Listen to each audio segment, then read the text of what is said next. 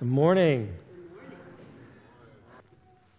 All right, our scripture reading for this morning, it's Romans 8, verses 16 to 24. Romans 8, 16 to 24. If you're using the Pew Bible, you can find that on page 944. Please stand with me for the reading of the word. So Romans 8, verses 16 to 24. This is the word of the Lord. The Spirit himself bears witness with our spirit that we are children of God, and if children, then heirs, heirs of God and fellow heirs with Christ, provided we suffer with him in order that we may also be glorified with him. For I consider that the sufferings of this present time are not worth comparing with the glory that is to be revealed to us. For the creation waits with eager longing for the revealing of the sons of God. For the creation was subjected to futility, not willingly, but because of him who subjected it, and hope that the creation itself will be set free from its bondage to corruption and obtain the freedom of the glory of the children of God. For we know that the whole creation has been groaning together in the pains of childbirth until now. And not only the creation, but we ourselves, who have the first fruits of the Spirit, groan inwardly as we wait eagerly for adoption as sons, the redemption of our bodies. For in this hope we were saved. Now hope that is seen is not hope, for who hopes for what he sees? You may have a seat. Good morning. It's really encouraging to be reminded of the gospel, the hope that we have. I was really encouraged singing those songs this morning. I needed to be reminded of those things. So good to be together, worship our great God and Savior together. So if you want to turn in your Bibles to 2 Corinthians 5, we're going to be looking at the first 10 verses. You can find that on page 966 if you're using the Pew Bible. While you're turning there, just think of a few things here with me. So in 1997, a journalist named David Van Biema, I think that might be how you say his name, wrote an article for Time magazine around Easter time entitled, "Does Heaven Exist?" So he wrote this. He said, "It used to be that the hereafter was virtually palpable, but American religion now seems almost allergic to imagining it. Is paradise lost?" And so he goes on in the article to answer his own question with a yes.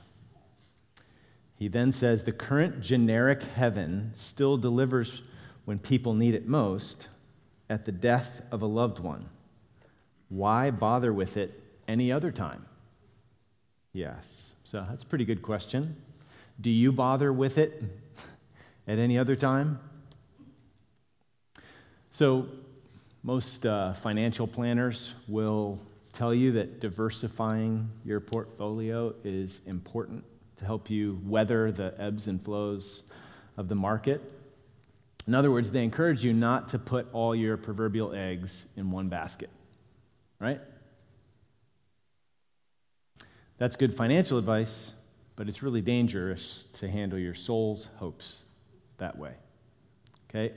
So imagine that you leave here today, later this afternoon, hopefully not because the Eagles are losing. You have some strange pain in your head. And, you think it'll pass maybe in the next few days, but after a week goes by, you decide, better go see a doctor. You go in, explain the symptoms. He orders a scan. They find a tumor, growing, inoperable. Really quickly, you would find out where your hope is. So you might find yourself saying things like, "Lord, how could you allow this or do this to me? I'm only so many years old. I have a family. What about my kids? I haven't even gotten to do thus and such yet." If our hopes are diversified and our hope in God is just one among many, you see how watered down it will be, how weak it will be, and weak faith and hope needs strengthening in order to handle a crisis like that or any kind of suffering that we face in this life. So you remember the first New City Catechism question? What is our only hope? Did you know what it says next? It doesn't just say, what is our only hope in death? It says, what is our only hope in life and in death?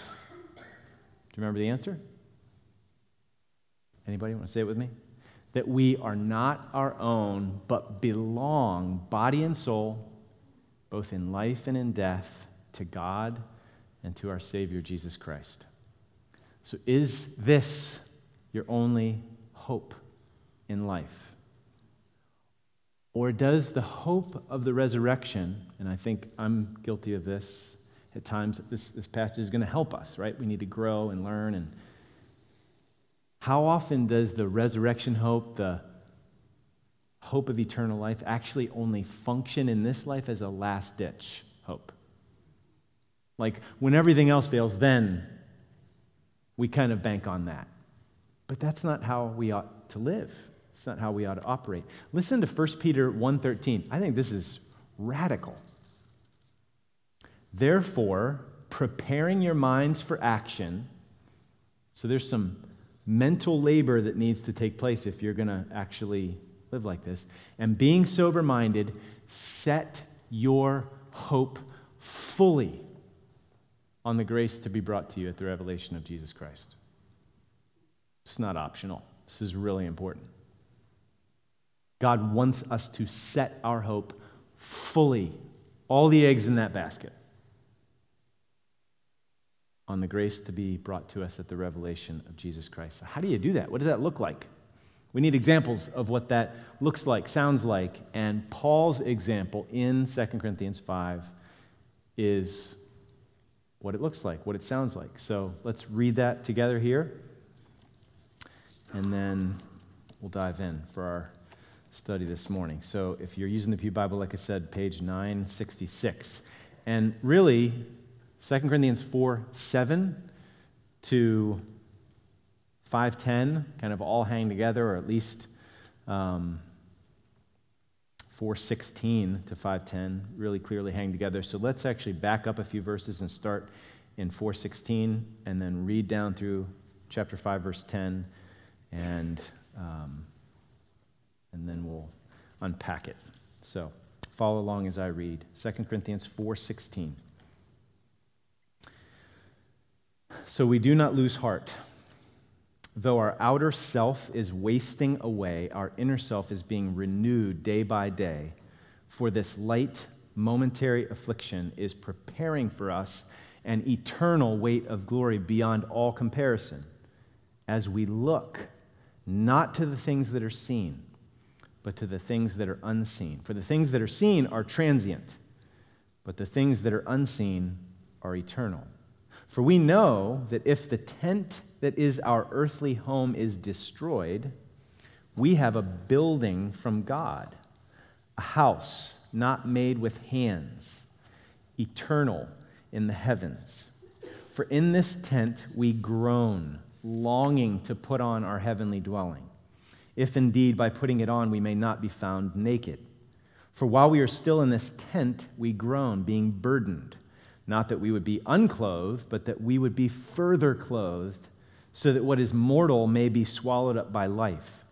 He who has prepared us for this very thing is God, who has given us the Spirit as a guarantee. So we are always of good courage. We know that while we are at home in the body, we are away from the Lord, for we walk by faith, not by sight. Yes, we are of good courage, and we would rather be away from the body and at home with the Lord. So, whether we are at home or away, we make it our aim to please Him. For we must all appear before the judgment seat of Christ, so that each one may receive what is due for what he has done in the body, whether good or evil. All right, so I want you to actually, I usually just kind of mention it's there, but I want you to actually open up your bulletin and look at the outline that's in there, because It's really a summary, and you can kind of read through it and see a summary of this passage.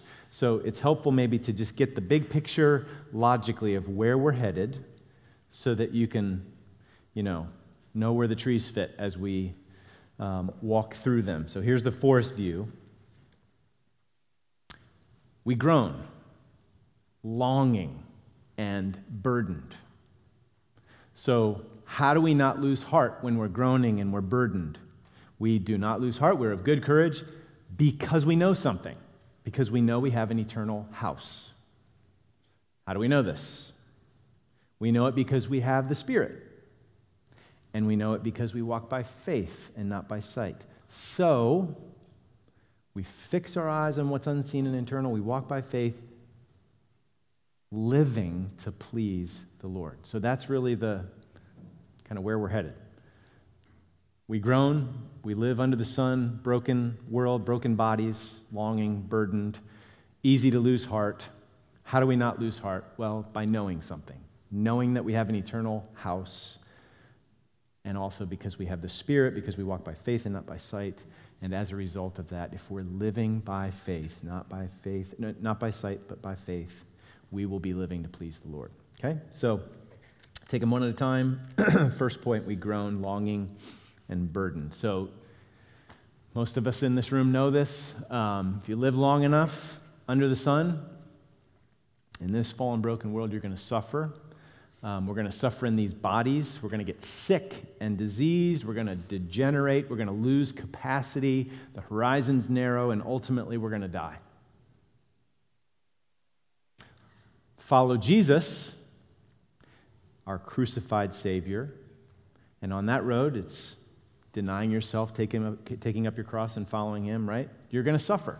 We're going to suffer. So as we follow Jesus, willingly laying down our lives for the good of other people, we will at times have less sleep, less money, because we're going to be giving it away to meet needs, less freedom, because we're going to be concerned with other people's issues and problems and helping them, less control, because again, we're engaged in ministry to people, more stress, more burdens, more grief, more risk, more loss. So, burdened, right? We are mere jars of clay, like it says back in 4:7, easily cracked, easily broken. Our outer nature is wasting away. Tyler covered that well last week, 4:16. Look at how Paul describes this clay pot life in verses 2-4. For in this tent, what's he referring to there? Our bodies. Temporary dwelling. Right? Earthly temporary dwelling. In this tent we groan. It parallels that wasting away in 4:16. We groan, longing to put on our heavenly dwelling, if indeed by putting it on we may not be found naked, which probably refers to disembodied existence. So when we die, body goes in the ground, our spirit goes to be with God in heaven until the day when Jesus returns, and then we receive our resurrection body and we are further clothed. Resurrection body, right? Okay, so we don't want to be found naked. That's not the ideal state. We don't want to just float around in the ether forever, right? Longing to put on our heavenly dwelling, if indeed by putting it on we may not be found naked. For while we are still in this tent, we groan, being burdened. Did you hear that same language in Romans 8 when Tyler read that? So the whole creation is groaning. This world is cursed. It's under the curse. Not only the creation, but we ourselves who have the first fruits of the Spirit groan inwardly as we wait eagerly for our adoption as sons. Well, we are already adopted, but the fullness awaits. The redemption, the full freedom of fully made new bodies with no more burdens and no more brokenness and no more wasting away. For in this hope we were saved. So if life is characterized by groaning and longing and being burdened, how do you not lose heart? We've all lost heart. We all have to battle losing heart, getting discouraged and depressed and down. Suffering tends to knock the wind out of your sails, or it's kind of like getting the wind knocked out of you, right? So it can kill your hope. It can kill your motivation. You can feel helpless and overwhelmed. It can feel like this inescapable kind of suffocating weight when we're suffering. So how do heavy, especially prolonged earthly sufferings, how in the world can they seem light and momentary, like Paul said in 4:17? How do we not lose heart in suffering? Well, point number 2. How do we not lose heart? There's several gracious truths that answer that question in the context of 4:7 to 5:10. In 4:7 to 12, we saw that God has purposes for our suffering. Okay, so they show that the surpassing power to sustain us and to deliver us is not from us, but it's from God. Okay, so we get knocked around. How in the world do we carry on? When we carry on and are sustained, it shows that God's power is at work. His resurrection power is at work to keep us going. So that's one of the reasons. It's the power of God sustaining us through suffering, delivering us from suffering. Either way, God's glorified, and it shows that He's got the power. We are needy and helpless. He is powerful and able and willing. So there's good purpose in this. He is showing His power, His sustaining, delivering power. That helps us not lose heart in the midst of suffering. There's a purpose. We also know that the comfort that we experience in our affliction is not just for us. It's also for others. So death, suffering, is at work in us, but life in others. So motherhood's a good example of this, right? Mothers die daily so that their kids can live and thrive and flourish. And so that's the case spiritually as well. There are needy people around us that God places in our lives, and we die daily so that others might live. We sacrifice, we lay down our lives, our comfort, our freedom, our whatever, in order to bless and care and serve and meet needs.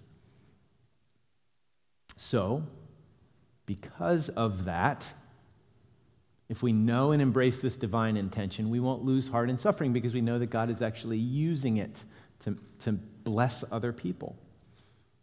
And then, verse 16, as Tyler unpacked last week, we don't lose heart. Even though our outward nature is wasting away, we actually can be renewed day by day because we know that suffering is, again, productive. It's meaningful. It's purposeful. God's using it. It's not pointless. It's not purposeless. It's producing good things in us, like perseverance and character and hope and empathy and compassion.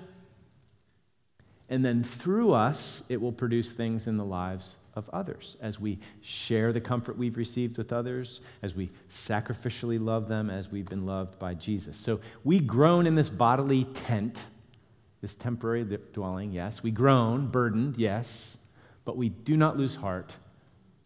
Why? Because we know something. That's the way Paul reasons here.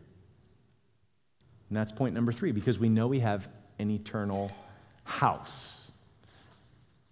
So the power to not lose heart when we suffer and degenerate and waste away is to know something. 5:1, for we know. So we do not lose heart.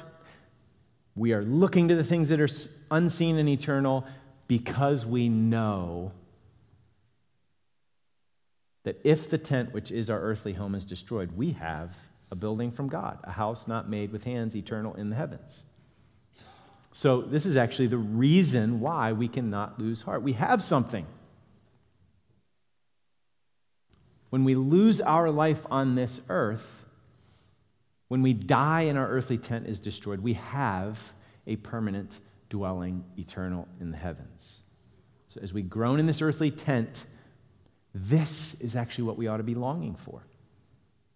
So Paul in verse 2, he doesn't say, we groan longing for earthly comfort and to escape from suffering. He doesn't say that. He's not merely longing for deliverance from immediate sufferings, but more ultimately, he's longing to actually put on his heavenly dwelling, our final state, our true home, true wholeness and redemption and renewal. Don't you want to be made new completely? Like, can you imagine the day when you no longer have any aches and pains, but also no inclination to sin, no internal conflict, no guilt, no shame, no like addictive impulse to some destructive path? Talk about the redemption, the full redemption of the children of God. Isn't that something to look to and long for? That's ours, that's coming. The redemption of our bodies, like it says in Romans 8. So same thing in verse 4. We groan being burdened, but watch where Paul goes. He doesn't say we groan being burdened and asking God to remove the burden or spare us the burden in this life. He doesn't say that. He says he's burdened, but it's not that he would be unclothed, but that he would be further clothed. Look at it there in verse 4. We groan being burdened, not that we would be unclothed. I don't want to just be free of this body. See, that was what the Stoics thought. They thought, oh, we're kind of imprisoned in these bodies, and real freedom will come when we can just get rid of the body. Body bad, spirit good. You see? Paul's like, no. God likes matter. He made us embodied beings. So we look forward to the day when everything is made new. We're looking forward to the redemption of our bodies, resurrection bodies, total renewal. Okay? So he says he's burdened, not that he would be unclothed, but that he would be further clothed, putting on immortality. Okay? So, Paul says, 2 Corinthians 5:2, in this tent we groan, longing to put on our heavenly dwelling, if indeed by putting it on we may not be found naked. For while we're still in this tent we groan, being burdened, not that we would be unclothed, but that we would be further clothed, so that what is mortal may be swallowed up by life. So it's not that Paul despises the disembodied state between death and resurrection. No. He makes it abundantly clear elsewhere, like in Philippians 1. He says, to live is Christ and to die is gain. To depart and be with Christ is very much better, right? And even later on in this passage, look at verse 8. He says, we would rather be away from the body and at home with the Lord. But that being said, that disembodied existence with the Lord at death is not the final hoped for, longed for existence. We don't have some dualistic perspective of salvation in heaven. The body's not a prison, okay? Our ultimate hope is our ruined by the fall bodies to be resurrected, glorified, made new. Our souls to therefore be further clothed with resurrection, glory, and immortality. So, just to be clear, sometimes I hear people say, I think we just talk about this, sometimes maybe it's just we're not thinking. When so-and-so, our beloved friend or brother or sister or whatever dies, they don't get an immediate new body. Body goes in the ground. It's like planting a seed. And someday, when Jesus comes back, the garden is going to, burst forth, right, with fruit. But our spirit goes to be with God in heaven. And we wait until Jesus returns to make everything new, and the dead will be raised imperishable. And that's when we get our resurrection body. So, that's an objective promise, right? It's out there, the hope of the resurrection. But it's oftentimes, doesn't it seem that this is not very real to us? It doesn't factor into our daily lives. I don't know if you struggle with that, but how often do we know it in here? How do we know it internally, subjectively, number 4, because we have the Spirit. The Spirit helps us know it. Okay, because he's actually the down payment of what's to come. Verse 5, he who has prepared us for this very thing is God, who has given us the Spirit as a guarantee. So this is God's plan. This is our great hope. He's going to make all things new. He's given us his Spirit as a down payment. The first fruits in Romans 8, similar idea. A guarantee of what's to come. Okay, it's like the earnest money on a house. So by the power of the gospel, the Spirit of God came in When we're converted, the Spirit comes in and takes our dead, stony hearts and makes things new. We're made alive together with Christ. We're new creatures. We're new creations in Christ. The old is gone, the new has come. So inwardly, we're being renewed because we're new people. But outwardly, we're wasting away. So inwardly, we're heading in the right direction. Outwardly, we're heading in the wrong direction, and just can't wait until total newness comes together, body and soul. That's going to be a great day. So we know this by the Spirit. That's what the Spirit of God wants to make real to us. So his internal work to make us new, the presence of the Spirit of God within us, makes us know that God's going to finish that work that he began. He is the down payment proof that he will one day finish the job. So, verse 6, we are always of good courage. We do not lose heart. That's the opposite of losing heart, right? Of being of good courage. We know that while we're at home in the body, we're away from the Lord. Hey, in other words, we expect to groan and be burdened. We know we're clay pots. We know we're wasting away. There's no escaping it. As long as we're in this earthly tent, we're away from the Lord, so we don't ultimately lose heart over our sufferings. We have this objective promise of all things made new, hope of the resurrection. We have the internal presence of the Spirit helping us really get it, believe it, know it. He's the down payment. So the way that we work this out in daily life is walking by faith and not by sight. Okay? This perspective, this not losing heart, being of good courage, it's not automatic.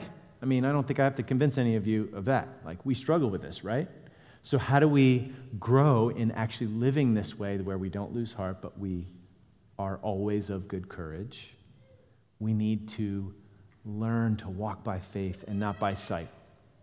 So that's point number 5, because we walk by faith. Look at verse 7.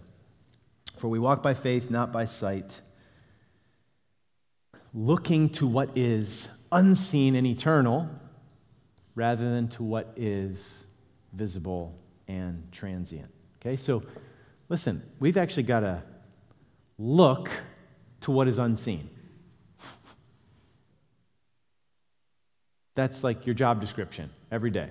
Okay, Christian, look to what is unseen. We've got to learn to walk by faith. We need to intentionally, repeatedly, regularly look to what is true. Our lives are actually hidden with Christ in God. One day when Jesus returns, it will be cosmically exposed and made public. But for now, it's hidden. These great realities are hidden, and we wait for them. But we need to be really acquainted with them. We need to look to what is unseen. We need to walk by faith and not by sight. The things that are seen are transient. They cannot sustain us. Diversifying our hopes into, a bunch of different baskets, those things are not going to help us. Only our hope in God can help us, living by faith in what's unseen and eternal. So verse 8, yes, we are of good courage, and we would rather be away from the body and at home with the Lord. So if this is your perspective, do you see how free you are? Like, don't you want this perspective that, yes, we're of good courage? We'd rather be away from the body and at home with the Lord. I mean, the greatest threat for most of us is just decay and death. Looks like so much loss. But what if that only takes you home, where you'd rather be? If that's really true, do you see how you are totally free? Do you see how that actually frees you to lay your life down? Because you don't have to save it anymore, because you've already got it. So I don't know if you've ever thought about this, but if you are afraid of death, if you fear death, that fear of death will actually trickle back into the present and hinder your ability to love, to lay down your life for others, because you have to save your life because you're hoping only for the things that are in this life. because death is so much loss. But what if dying was gain? What if in losing your life, you know you're going to find it? What if you have eternal life and nothing can take that from you? No one can take it from you. Nothing can separate you from the love of God, not even death. Then that freedom actually trickles back into the present, and it frees you to lay down your life. So you don't have to be, protecting yourself financially. You can be generous because the Lord's going to take care of you, and you can't take it with you. Time, energy, everything. We can take risks rather than having to hedge our bets and protect ourselves.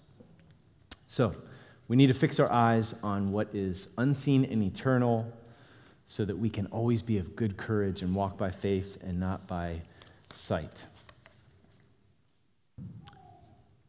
So is that actually what enables you to be of good courage? Just, if you were to stop and think back on the last month, 3 months, year, and think of times when you did not lose heart, or maybe times where you were encouraged, you were of good courage. Why were you of good courage? Was it because of circumstantial blessings? Things were going well, so you were doing well. Well, that's great, but what happens when circumstances are going the other direction? What actually keeps us from losing heart through all the ebbs and flows and the suffering and the breakdown and the eventual, hey, we're just going to flat out. That day is coming where the other shoe's going to drop, folks. Every single one of us. Many of us have had instances where we had the cancer scare or the almost, I had my seatbelt on. If I hadn't, but someday it's coming. The other shoe's going to drop. So we can't diversify our hopes. We need to set our hope fully on the grace to be brought to us at the revelation of Jesus. Let's not diversify our hopes. I think, and I'm guilty here, and Lord, change me. I think what we really often want is earthly hope. We want to have our cake and eat it too. So yes, we hope, but what we really, on a functional level, hope for is all kinds of good earthly things.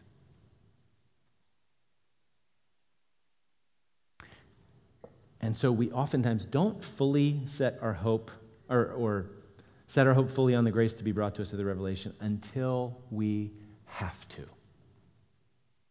Until it's the only option left. Let's not live that way, folks. That's not living by faith. That's living by sight. Until we have to live by faith. But listen, do you know why we do that? Because we think the greater reward would be to diversify our spiritual portfolio. And that's a lie from the pit of hell. Do you know where the real reward's at? Listen to Hebrews 11:6. Without faith, it's impossible to please God, because anyone who comes to him must believe that he is and that he's the rewarder.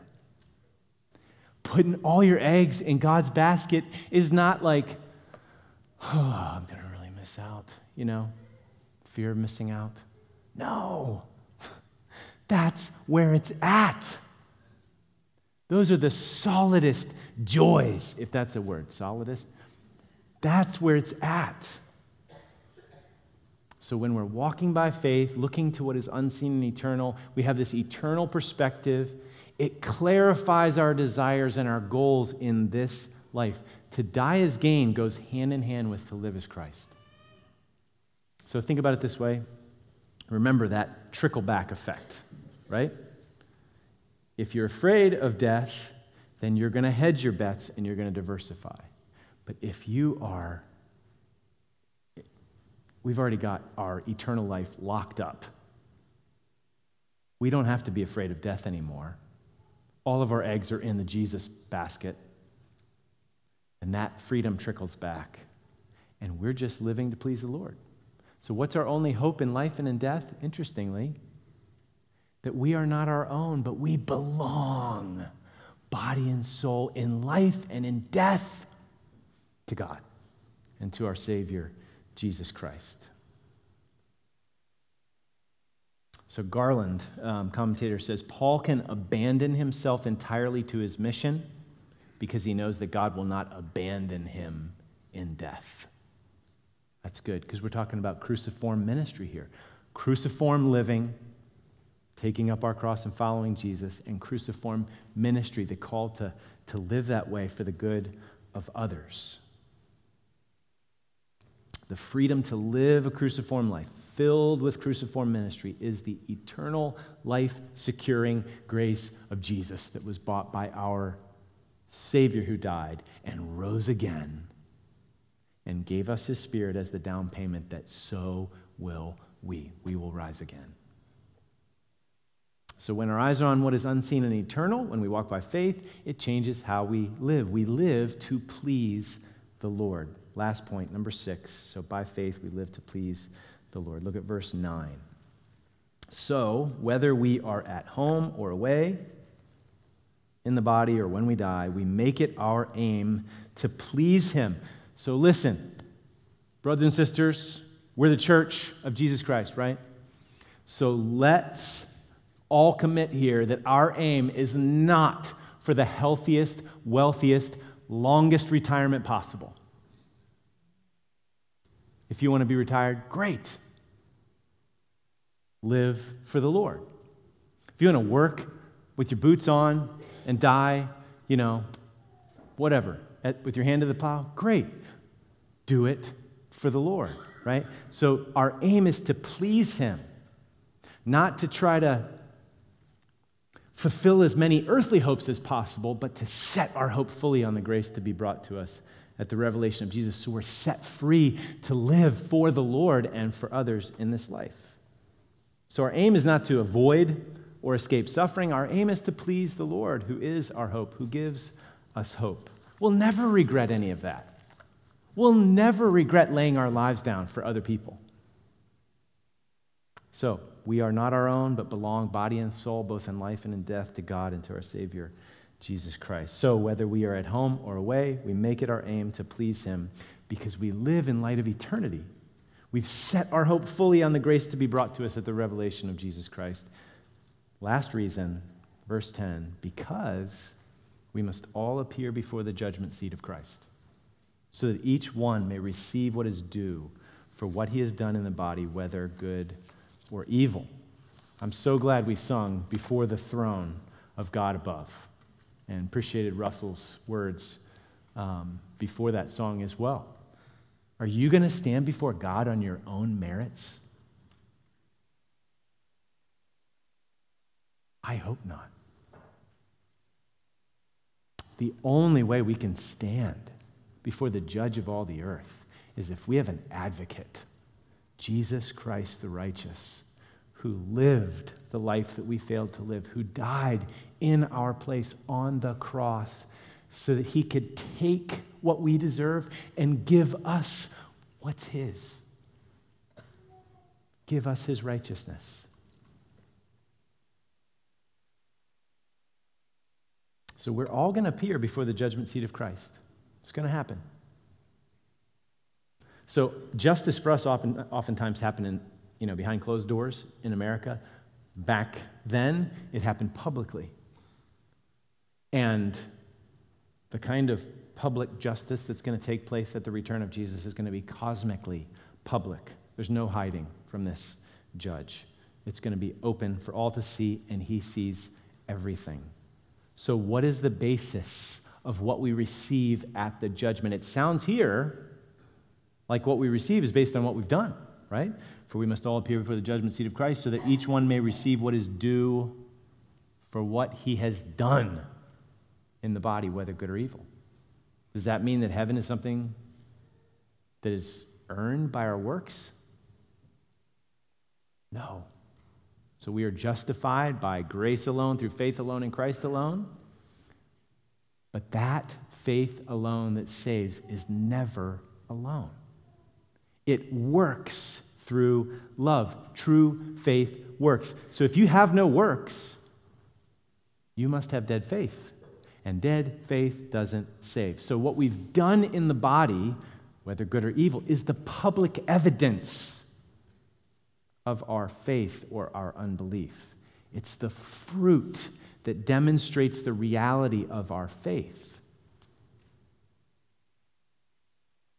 So let's just be very clear here. It is only by faith, receiving the forgiveness, the righteousness of Christ as a free gift with the empty hands of faith, right? That's how we're saved. But that faith is the faith in this Jesus who died, killing death in the grave. He rose again victorious, and he gives this freedom and this hope to us, and that hope empowers us to lay down our lives and bear much fruit, the fruit of love.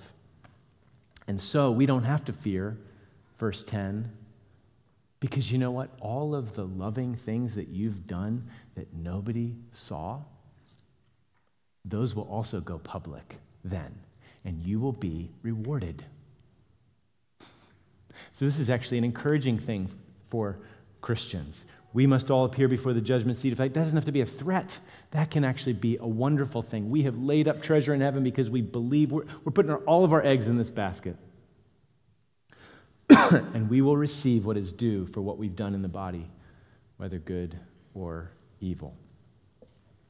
So, this is our great and blessed hope. We don't have to fear death. We don't have to fear death.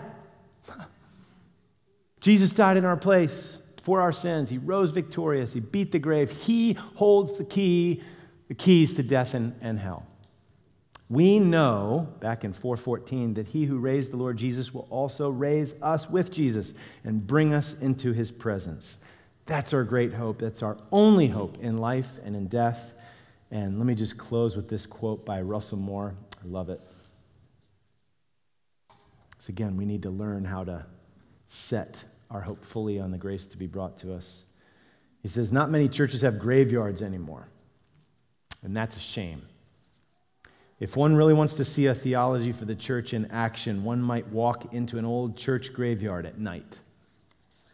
Walk about and see the headstones weathered and ground down by the elements. Contemplate the fact that beneath your feet are men and women. Really think about this.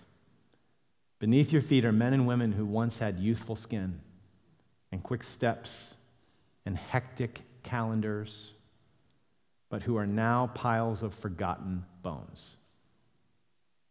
Think about the fact that scattered teeth in the earth below you once sang hymns of hope. Maybe when the roll is called up yonder, I'll be there, or when we all get to heaven. They are silent now, those teeth. But while you are there, think about what every generation of Christians has held against the threat of sword and guillotine and chemical weaponry. This stillness will one day be interrupted by a shout from the eastern sky, a joyful call with a distinctly northern Galilean accent. And that's when life really gets interesting. So, brothers and sisters, let's set our hope fully. Let's learn what that means. Let's help each other learn what that means to set our hope fully on the grace to be brought to us at the revelation of Jesus. What bodily pains, emotional or physical, like you can be hoping in the day when you will be totally healed. That'd just be one way to start to think through this. Set our hope fully on the grace to be brought to us at the revelation of Jesus Christ, and let's watch how knowing that hope personally, deeply, will sustain us through suffering. We will not lose heart. We will be of good courage, and we will be empowered to willingly lay our lives down that others might live. Amen? All right, I'm going to pray, and if the men who are going to be serving communion can come on up, and then we'll prepare to participate in the table together.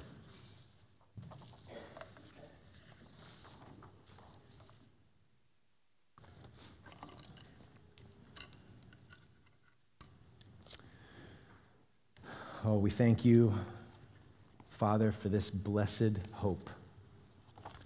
We thank you that it's a living hope and that nothing and no one can kill it. And I pray that you would please help us to set our hope fully on the grace to be brought to us at the revelation of Jesus. Make that real. Make it more and more real. Teach us how to walk by faith and not by sight. And in so doing, so live in the footsteps of our crucified Savior,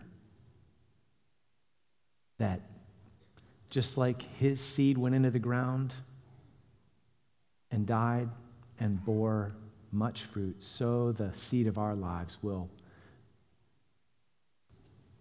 die, and our lives also will bear much fruit that abounds to your glory. We pray it in Jesus' name. Amen.